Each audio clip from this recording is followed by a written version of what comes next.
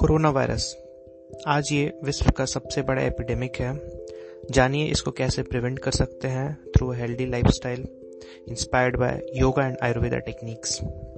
Listen to our podcast 90s Kids Conversations available on Google Podcast, Spotify, Apple Podcast and many more platforms.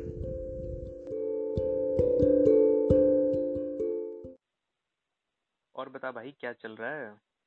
अरे news देखी तूने? कौन सा news? Corona virus फैल रहा है चाइना में। अरे यार वो वायरस यार समझ ही नहीं आ रहा यार, क्या होता है यार, कैसे फैलता है, इतने लोग मर रहे हैं, 20,000 लोग इन्फेक्टेड हैं, 500 लोगों की डेथ की खबर आ रही है क्या ये चीज? अब इंडिया में भी आ गया हाँ है। मतलब ऐसा बोल रहे हैं कि जिन लोगों ने वहां से ट्रैवल किया है ना, मतलब जो चाइना से होके आए हैं उन सबको हो गया है। और सिम्टम्स इसके काफी वो है यार, मतलब काफी बेकार से सिम्टम्स है। क्योर तो है ही नहीं। मतलब ऐसा क्या होते रहता है हर हर हर कुछ सालों में, कभी ये कभी वो, स्वाइन फ्लू, बर्ड फ्लू। में इंसान क्या खा रहा है, क्या कैसे रह रहा है कि ये सब होता जा रहा है? मतलब क्या लग रहा है तुझे? तो इसकी सीरियसनेस में एक चीज और बोलना चाहता हूँ हम्म। कि 20% पेशेंट्स आईसीयू में जाएंगे। 20% पेशेंट आईसीयू में डायरेक्ट? डायरेक्ट जाएंगे। और ऐसा तो बोल रहे हैं कि इसका कोई क्योर नहीं है अभी क्योर तक। नहीं है इसका। इसमें बस ये इसमें मतलब सीवियर केस जो आईसीयू में जा रहे हैं हम्म। उसमें ये है कि लंग्स में फ्लूइड आ जाता है और आदमी सांस नहीं ले सकता है। हाँ, रेस्पिरेटरी प्रॉब्लम ही कॉज करता है ये वायरस, ये तो मैंने पढ़ा। और इसमें ये देखो, ऐसा नहीं है कि फर्स्ट टाइम ऐसा कुछ एपिडेमिक आया है ह्यूमंस में। पहले भी आए थे, जैसे स्वाइन फ्लू सुना होगा ना, आज से 10 साल पहले जब हम स्कूल में थे। स्वाइन फ्लू बहुत हम्म। एक था। हाँ, एक बर्ड फ्लू करके भी था। फिर एक 1980 से तो एड्स स्टार्ट हुआ था, हम्म। है ना? तो इन हाँ सब में क्या क्या कॉमन है इन सब में? यार, मतलब कॉमन तो मेरे को जहां तक लग रहा है, मैंने पढ़ा कि ये सारे सबसे पहले स्टार्टिंग में एनिमल्स में ही होते हैं, उसके बाद फिर ह्यूमंस में आते हैं थ्रू एनी फॉर्म कांटेक्ट या खाने के बाद, ऐसे करके। बिल्कुल सही है ये बात कि सारे जो एड्स जैसे मंकी से आया। हम्म फिर जो एक सार्स वायरस भी था वो भी चाइना में हुआ था, वो भी बैट से आया था। और हम्म। एक एवियन फ्लू वो भी चिकन से आया है। और जो अभी पता चल रहा है कि एवियन फ्लू फिर से स्टार्ट हो गया चाइना में। वहां पे मतलब कोरोना वायरस तो चल ही रहा है, एवियन फ्लू फिर से स्टार्ट हो गया है। हाँ, वहाँ पर नॉनवेज लोग काफी वैरायटी के खाते हैं, सी फूड, ये सारी चीजें बहुत खाते हैं। इन सब में यही कॉमन है, नॉन वेज या एक तरह से एनिमल से कांटेक्ट। अच्छा, ये बता ना, जो एंटीबायोटिक्स होते हैं, हम्म। एंटीबायोटिक का सबसे बड़ा कंज्यूमर क्या है? एंटीबायोटिक मतलब बैक्टीरिया को मारने वाला जो हाँ डिजीज, हाँ मतलब मेडिसिन होता है यार। हाँ, क्या है? ह्यूमन ही होगा, मेडिसिन तो ह्यूमन ही ज्यादा कंज्यूम करता है। इसका सबसे बड़ा कंज्यूमर पोल्ट्री है। Poultry farms. हाँ, पोल्ट्री फार्म, स्लॉटर हाउसेज, ये सबसे बड़े कंज्यूमर है इसके। उनको क्या आन पड़ गया? क्योंकि जिस कंडीशन में वो रखते हैं और जो नॉनवेज से डिजीजेस होती हैं हम्म। उसके लिए एंटीबायोटिक कंपलसरी है। ओ, मतलब जितना भी ब्रीड करते हैं लोग एनिमल सेल करने के लिए, सबको एंटीबायोटिक के डोजेस एंटीबायोटिक, कंटिन्यूस हाँ देते हाँ, रहते हैं। देते हैं एंटीबायोटिक भी देते हैं, कुछ हॉर्मोन्स के इंजेक्शंस भी देते हैं। यार इस हिसाब से तो फिर वो कुछ दिनों बाद वो एंटीबायोटिक के भी वैसे हो जाएंगे कि they will be immune to those kind of disease, फिर कुछ और नया होते निकल के हैं आ जाएगा। तभी तो आ रहे हैं ऐसे। जो ये न्यू न्यू वायरसेस आ रहे हैं वो हाँ कैसे हो रहे हैं? क्योंकि उसमें म्यूटेशंस होती रहती हैं। हाँ। और जो जितने सुपर बग्स आ रहे हैं वो भी एंटीबायोटिक रेजिस्टेंस की वजह से ही आ रहे हैं। तभी तो न्यू न्यू डिजीज आती रहती हैं। मतलब इन इन सब का, मतलब आप सोचो कि कितना ज्यादा एपिडेमिक है ये। अभी जो केस आया है कोरोना वायरस का, 20,604 केसेस आ चुके हैं 4 फरवरी 2020 से, WHO का डेटा है। 427 पीपल मर चुके हैं इसमें। अच्छा, और इसमें इसमें एक चीज है, मरने वाले लोग ज्यादा हैं, रिकवर वाले कम हैं। मतलब ज्यादा लोग मर रहे हैं इसमें से। हाँ, केसेस बहुत सीवियर है, मतलब सीधा लोग आईसीयू में जा रहे हैं। तभी तो कहा है नॉनवेज क्यों खाना। मतलब इन सब तेरी बात तो मतलब सही है कि इन सब चीजों में जितने भी वायरस आ रहे हैं सब में कॉमन यही है कि एनिमल से आते हैं। तो लोग क्या नॉनवेज खाना छोड़ दे क्या? मतलब एक और मेरा पॉइंट था कि नॉनवेज कैसे खाए? अच्छे से कुक करके कोई खा रहा है, ऑर्गेनिकली ग्रो करके खा रहा है, तो क्या ये सारी चीजें नहीं होंगी? या अच्छा, कैसे भी खाए होगा हाँ, ही होगा। ये बड़ा अच्छा क्वेश्चन है। हम्म। इसका मैं काउंटर क्वेश्चन करना चाहता हूँ कि जो ये सबसे पहले जो डिटेक्ट हुआ था, हम्म। ये वहाँ के सी फूड मार्केट में डिटेक्ट हुआ था। हाँ, ये भी मैंने पढ़ा, चाइना के सी तो फूड ये मार्केट में। तो कुक करने से क्या होगा? वो सब तो वहाँ सेल हो रहे थे ना एनिमल्स।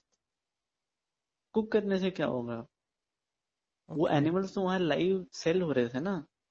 वो तो फूड मार्केट था। तो वहां से कुक करने से क्या होगा, फर्क पड़ता है? लेकिन कुछ लोग तो ऐसा भी बोलते हैं कि यार नॉनवेज तो खाना ही पड़ेगा, नहीं तो फिर लोगों का भरण पोषण कैसे होगा यार? सब लोग वेज खाएंगे तो पेट कैसे भरेगा लोगों का? वेज हाँ फूड उतने उतने है भी नहीं अवेलेबल मार्केट में तो। हाँ, ये एक मिथ है। क्यों मिथ है? क्योंकि जैसे एक नॉनवेज कोई खाता है, जैसे मे बी पिग खा लेता है या हम्म। बीफ खा लेता है। तो जो बीफ जो भी काऊ है वो खाता है कोई, तो उसके लिए कितने मंथ्स तक उसको फूड खिलाना पड़ता है, ये पता है? यार जैसे अराउंड ऑब्वियसली 2-3 महीने तक तो रेस करते ही हैं सबको। दो, जैसे जो मिनिमम गोट का टाइम है वो 3 to 5 मंथ्स है। करेक्ट। काउस का और भी ज्यादा होगा। हम्म। तो मतलब वो इतने इतने मंथ्स तक खाना कोई एनिमल खा रहा है, और उसके बाद हम उसको खाते हैं। तो हम जो आउटपुट है हमारा, वो तो एक दिन का ही है ना। एक दिन से ज्यादा, 2 दिन से ज्यादा हम कितना खा लेंगे? Correct correct. लेकिन उस एनिमल को तो हमने 6-7 मंथ्स के लिए खाना खिलाया। तो हम्म। ये तो इनएफिशिएंट है ना, ये तो वेस्टेज है फूड का। इसका लॉजिकली। मतलब इसको बेसिकली ऐसे समझ सकते हैं कि अगर हम एक दिन नॉनवेज नहीं खाते तो मे बी हम 6 मंथ्स तक खाना खा सकते हैं। लॉजिकली तो सही है। लेकिन अगर अगर मान ले तू ऐसा बोलता है कि नॉनवेज नहीं खाना चाहिए, वेज ही खाना चाहिए, तो क्या कभी हम्म। ऐसा कोई केस नहीं है कि ये सारे टाइप के वायरसेस वेजिटेरियन फूड से आ रहे हो? मतलब यहाँ भी तो बहुत सारे केसेस होते हैं ना कि HIV सीड्स यूज करते हैं लोग, इस सीजन का चीज उस सीजन में खाते हैं और कोल्ड स्टोरेज में डालते हैं, तो वहाँ ऐसी कोई प्रॉब्लम नहीं आती है? देखो, इसके लिए यही जो नेचर है, नेचर ने। अच्छा, एक चीज बताओ ना, ह्यूमंस कितने सालों से हैं वर्ल्ड में? यार कितने, मे बी यार हजारों सालों से हैं। यार हो गया, राम राम जी की बातें कर लोगे तो पता नहीं कुछ 2-4 युग में रह रहे तो हैं। तो इसका मतलब नेचर ने जय कुछ श्री सोच राम। समझ के नेचर ने सोच समझ के बनाया है ना कि इस हम्म। सीजन में ये खाना है, इस सीजन में ये फ्रूट होगा। हम्म। तो अगर नेचर के साथ चलने में क्या प्रॉब्लम है? जैसे गर्मी का टाइम है, ऑटोमेटिकली वाटरमेलन आ जाता है जिसमें रिक्वायरमेंट है हाइड्रेशन के लिए। वाटरमेलन से ज्यादा अच्छी चीज क्या है? हम्म। हाँ, और तू वो भी देखना कि सी साइड में जहाँ पर डिहाइड्रेशन की प्रॉब्लम होती है वहाँ वहाँ। ऑटोमेटिकली कोकोनट होता है। हाँ। तो तो इसका मतलब नेचर ने तो सोल्यूशन दिया ही है ना हमें। हमारे ही कुछ प्रॉब्लम है कि हम आर्टिफिशियली चीजों को मैनिपुलेट कर देते हैं। मतलब तू बेसिकली बोलना चाह रहा है कि जो नेचुरल साइकिल है उसको डिस्टॉर्ट ना करे इंसान। हाँ, नेचर के साथ चलने में क्या प्रॉब्लम है? नहीं, कोई अगर प्रॉब्लम हम नहीं है। उल्टा, एक तो इकोनॉमी के लिए भी अच्छा है कि। अच्छा, एक चीज और बताओ, सीजनल फ्रूट सबसे चीपर होगा या किसी और सीजन का खाना सबसे चीपर होगा? ऑब्वियसली सीजनल फ्रूट चीपर होगा, क्योंकि किसी और सीजन को ग्रो करने के लिए एक्स्ट्रा एफर्ट चाहिए, उसको स्टोर करना पड़ता है कोल्ड स्टोर भी स्टोरेज में। करना है, हाँ। हाँ। तो तो फ्रेश ऑब्वियस नहीं तो होता वो। तो तो जो इसका एक ही सोल्यूशन है, मार्केट, कोई रिसर्च करने की जरूरत नहीं है, आर्टिकल्स पढ़ने की जरूरत नहीं है। हम्म। मार्केट में जाओ, पूछो कि जो भी चीपेस्ट फूड है, सबसे सस्ता ही है खाने में, हम्म। जो आदमी बोलेगा वही खरीद के ले आओ। यार वही सबसे हेल्दी चीज है खाने के लिए। यार बात सही है, क्योंकि मैं जाता हूँ मार्केट में तो गोभी ठंड के टाइम में सबसे सस्ती मिलती है, और जैसे जैसे ठंड बीतता जाता है गोभी मिलती है बट थोड़ी महंगी मिलती है और अच्छे शेप में भी नहीं होती वो। हाँ तो तो वो खानी भी नहीं चाहिए ना। ऑफ सीजन की चीजें क्यों खा रहे हो, वो उल्टा खराब ही है बॉडी के लिए। यार बट अगर तू देखेगा तो पीपल ब्रैग अबाउट इट कि we have 24/7 365 days availability of every fruits and vegetables, तो ये तो यार बहुत गलत है हमारे लिए। अब ये क्योंकि वेस्टर्न, कुछ लोग वेस्टर्न थॉट में ज्यादा बिलीव करते हैं, हम्म। तो वो ऐसा मानते हैं। हम्म। जैसे तू देख लेना, पैक करके सफल के मटर्स मिलते हैं मार्केट में। वो हम्म। तो थ्रू आउट द ईयर मिलता है, बट पीस का सीजन होता है, विंटर में आती है पीस। हम्म। तो लोग तो बहुत खाते हैं सफल के मटर, मटर पनीर में डाल के। तो वो तो महंगा भी है वो। हाँ, महंगा भी बहुत है। एक तो डिजीज भी करेगा, हम्म। ऊपर से महंगा भी है। ऊपर से आदमी सारा टाइम वो सेम चीज खाएगा तो फिर न्यूट्रिशन में वेरिएशन नहीं आएगा ना। हाँ, जैसे हमें बात बिल्कुल हमें सही है तेरी। अलग अलग चीज, जैसे मान लो कि वाटरमेलन में कुछ पर्टिकुलर न्यूट्रिएंट है, हम्म। और मे बी बादाम में कुछ अलग न्यूट्रिएंट है, तो वेरिएशन भी रहेगा ना अगर हम सीजनल चीजें खाएंगे तो। वैसे सीजनल चीजें सही रहती है, सस्ती भी रहती है, हेल्दी भी रहती है, और वेदर के हिसाब से सही रहता है। बट मेरे को एक चीज बताना, क्या मतलब ऐसे क्या फिर इंसान कुछ और ट्राई नहीं कर सकता क्या? मतलब नेचर नेचर जो दे रहा है वही खा रहे हो, फिर तो टेक्नोलॉजिकल इन्वेंशंस जो है, कोल्ड स्टोरेज लोग इतने तगड़े तगड़े बना रहे हैं, तरह तरह तरह के सीड्स डेवलप कर रहे हैं कि किसी भी वेदर में किसी भी चीज को ग्रो कर सकते हैं, तो ये सब तो बेकार है ना, फिर क्या जरूरत है इनकी? ये सब तो चीजें खराब ही कर रहे हैं हमारी। ये सब तो हो ही रहा है कि जो ग्रीन रेवोल्यूशन है हम्म। उसकी वजह से फूड तो इकोनॉमिकली नहीं है। फूड इकोनॉमिकल नहीं है मतलब? अच्छा अच्छा, ये 20, मैं एक चीज पूछना चाहता हूँ। हम्म। यूएसए में 25% लोग लोन लेके खाना खाते हैं। 25% लोग? लोन लेके खाना खाते हैं। ये ओह, है सुपर पावर की हाल। ओके। तो क्या फायदा ग्रीन रेवोल्यूशन का। मतलब ग्रीन रेवोल्यूशन ने क्या फूड प्राइसेस में इन्फ्लेशन ला दिया है क्या? बेसिकली अनप्रोडक्टिव बना दिया उसको, प्रोडक्टिविटी खत्म कर दी है। शॉर्ट टर्म में तो लगता है कि बड़ा प्रोडक्टिव है वो, हम्म। बट लॉन्ग टर्म में कैसे प्रोडक्टिविटी मेंटेन करोगे। हम्म। और इसी का एक और पॉइंट है कि जैसे जो क्वेश्चन था कि हम वेजिटेरियन फूड क्यों हैं, हम्म। तो जो पल्सेस होती हैं, दाल होती है, हम्म। वो ऑटोमेटिकली नाइट्रोजन प्रोवाइड करती है सॉइल में। हाँ, उनके रूट्स से कुछ होता है, जहाँ तक मेरे को तो पता है। आपको तो खाना भी मिल रहा है, ऊपर से फर्टिलाइजर का भी काम कर रहे हो। इससे अच्छी चीज नेचर और क्या दे आपको। बात तो सही है। मतलब इन शॉर्ट, जो हमारी लाइफ थी, जैसा हम अपने बुक्स में पढ़ते हैं, पुराने वाले बुक्स में, कि people used to follow natural cycles, they used to find cure and inspiration from the nature itself हाँ हाँ, without. नेचर को ऑब्जर्व करो, नेचर खुद सोल्यूशन बताएगी आपको। True, true. The best example being the watermelon in the uh, in summer season. Summers. Summer season, correct.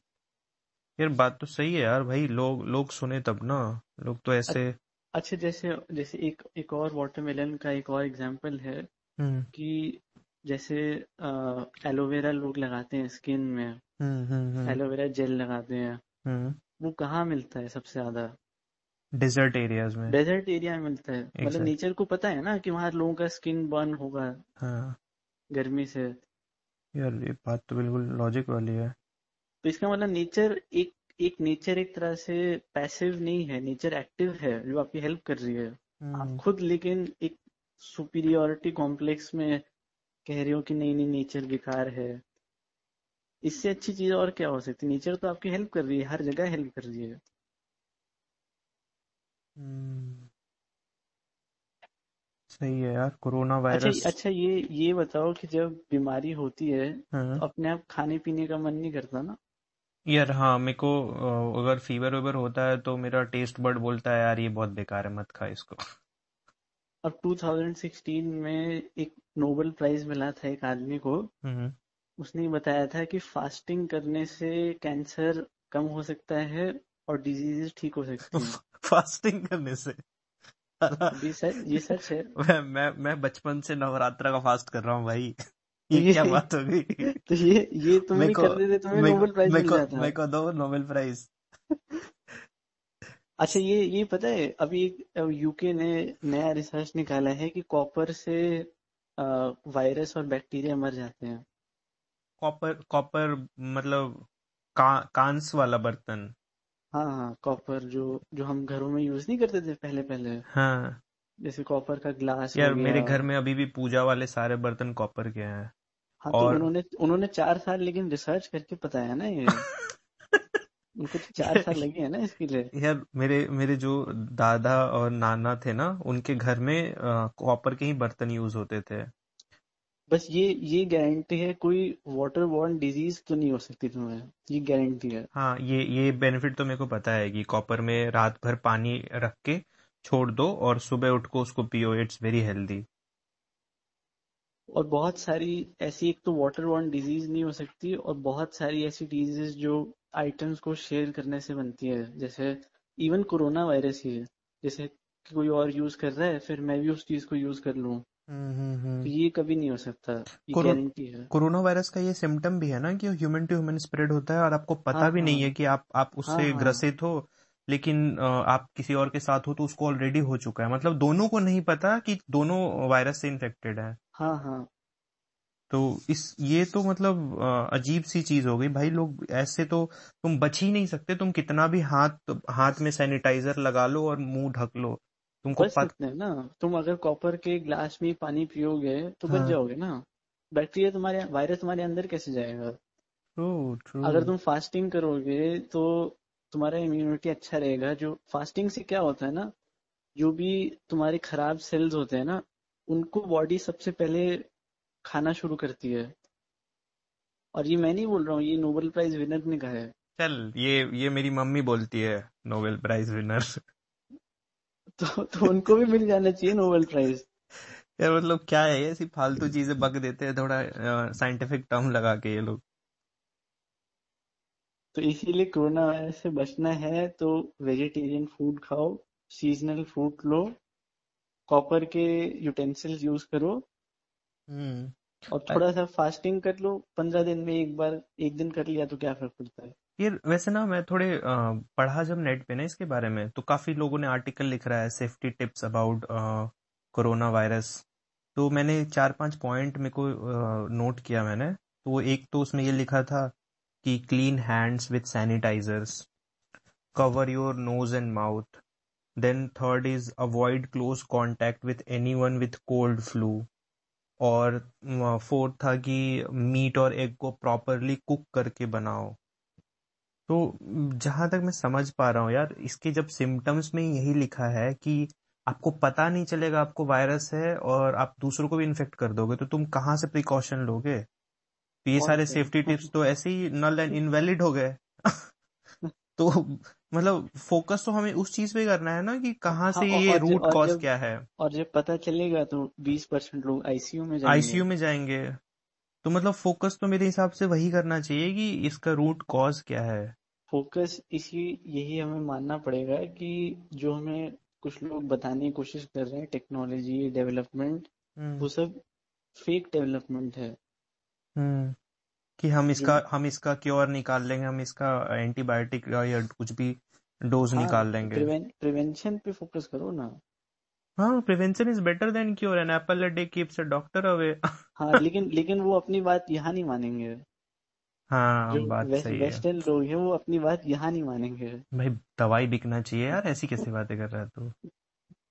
हाँ, दवाई bikini चाहिए। अब तुम किसी को बोलो एक ही फास्टिंग करो, कॉपर के बोतल में पानी पियो, तो थोड़ी मानेंगे कि इससे चीजें हो सकती है। उनको तो लगेगा कि एक टैबलेट मुंह में डाल लिए तो चीजें सही हो जाएगी। ये ना मेरे को लगता है कि a medicine is more about psychology than about its content. अब लोगों ने ना इस चीज में विश्वास डाल लिया है कि पिल कैन क्योर मी। लेकिन ये सारे जो प्रिवेंटिव मेजर्स हैं, जो हमारे पूर्वज मतलब मम्मी पापा बोलते रहते हैं यार कि ये करो वो करो, उसमें हमारा एक साइकोलॉजिकल बिलीफ ही नहीं है कि इससे चीजें ठीक हो सकती है या प्रिवेंट हो सकती है। तो मेरे को लगता है लोगों को इस बारे में सोचना चाहिए। तुझे क्या लगता है, मतलब ये सारी चीजें हमारे हिस्ट्री में नहीं है, ये सारी चीजें लिखी हुई? ये सारी चीजें देखो, योगा और आयुर्वेदा बहुत बहुत पहले से कॉन्सेप्ट्स हैं। हम्म। और इनफैक्ट जो अब मेडिकल साइंस को पता चल रहा है, जैसे जैसे मेडिकल साइंस को अब ये भी पता चल रहा है कि कीमोथेरेपी कैंसर को बढ़ा सकती है। क्यों? कीमोथेरेपी पहले वो देते थे कैंसर को ठीक करने ठीक के करने लिए, के लिए, हाँ। लेकिन अब कहते हैं कीमोथेरेपी और बढ़ा सकती है कैंसर को। और अच्छा। रिसेंटली रिसेंटली मैंने मैं पढ़ा था कि कैंसर के लिए फास्टिंग इज वेरी हेल्पफुल। हाँ हाँ। हम्म। तो ज्यादा एडवांस कौन है? ज्यादा एडवांस है हमारी रिच हाँ सिविलाइजेशन। बिल्कुल बिल्कुल, लेकिन ज्यादा ज्यादा लोग किसकी तरफ भाग रहे हैं? That one pill that can cure everything.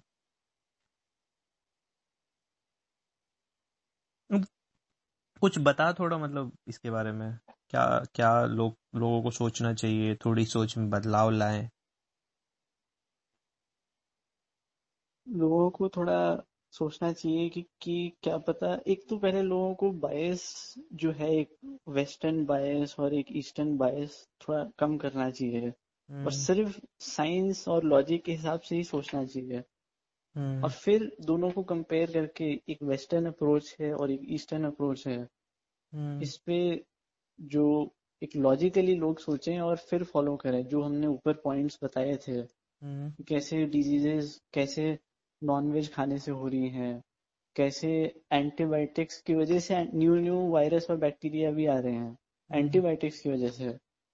और कैसे जैसे सीजनल फ्रूट खाना, फास्टिंग करना, कॉपर के यूटेंसिल्स यूज करना, क्यों वो ज्यादा अच्छा है, लोगों को अब मानना ही पड़ेगा वो।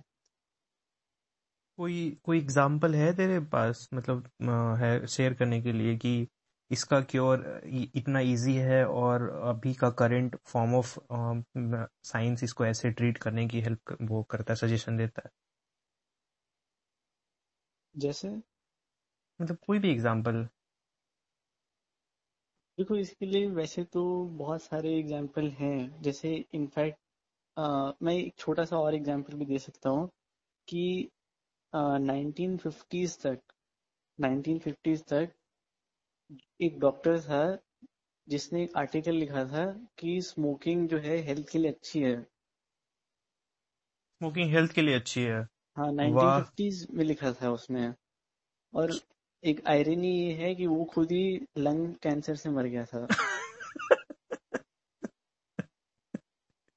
तो उसने उसने जबकि ये आयुर्वेदा में कितने टाइम से बताया गया है कि स्मोक करना ट्यूमर्स को बढ़ा सकता है, स्मोक करना, अल्कोहल पीना, ये सब ट्यूमर्स को बढ़ाता है। ओके, मतलब स्मोकिंग वर्ड कैसे डिफाइंड था वहां पर? वहां पे ये सारे जो टोबैको और ये सब चीजें डिफाइंड थी उस टाइम पे। हाँ, ऑब्वियसली टोबैको ग्रो करके ही आता है, तो डिफाइन तो होना चाहिए मेरे हिसाब से। तो आयरनी तो है। मतलब ये रिसर्चेस भी चीजें बेचने के लिए प्रोड्यूस करते हैं क्या, ताकि कॉमन परसेप्शन में चला जाए? बहुत सारे रिसर्चेस तो फंडेड होते हैं कि जो ये प्रोडक्ट, पहले देखो रिसर्च जो फंडिंग होती है, हम्म। फंडिंग का क्राइटेरिया ये होता है कि एक चीज मार्केटेबल होनी चाहिए और प्रॉफिटेबल होनी चाहिए। हम्म।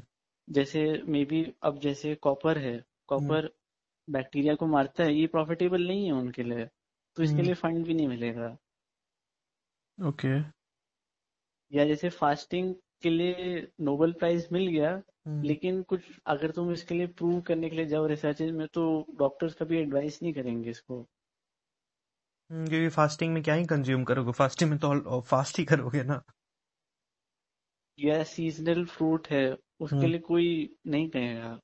हाँ, बिकॉज ये जरूर कहते हैं कि विटामिन बी सप्लीमेंट ले लो, वो ले लो। हम्म यार, vitamin A B D C जो भी है, ये सारे तो नेचुरल रिसोर्स से ही तुम एक्सट्रैक्ट करते हो ना। हाँ हाँ, तो नेचुरल रिसोर्स ही आता है। तो इससे बेटर है नेचुरल रिसोर्स ही ले लो। अब ठंड ठंड में तुमको बादाम खाना चाहिए, और गर्मी में वाटरमेलन खाना चाहिए। तो hmm, it's available in cheap rates. हाँ, और जो जैसे ठंड के टाइम पे तुम्हें वाटरमेलन की जरूरत ही नहीं है ना। ऑब्वियसली देखने से भी लगता है अरे यार इसको दूर करो। तो ये नेचर नेचर खुद बता रही है तुम्हें। नेचर सोचो ना, नेचर तुम्हारे टेस्ट बर्ड्स में भी चेंज लाती है। हम्म। नेचर एक तरह से देखो ना, नेचर कैसी एक्टिव चीज है कि वो क्रॉप्स में तो चेंज ला ही रही है, हम्म। लेकिन तुम्हारे टेस्ट बर्ड्स में भी चेंज ला रही है। हम्म। लेकिन तुम उसको मान नहीं रहे, वो अलग बात है। मतलब एक बात बताना, अगर नेचर हमारे टेस्ट बर्ड्स में, हमारे नेचुरल इंस्टिंक्ट में है, तो फिर हम उसको रियलाइज क्यों नहीं कर पाते हैं कि हम अपना नेचुरल इंस्टिंक्ट को क्यों नहीं पकड़ पाते हैं?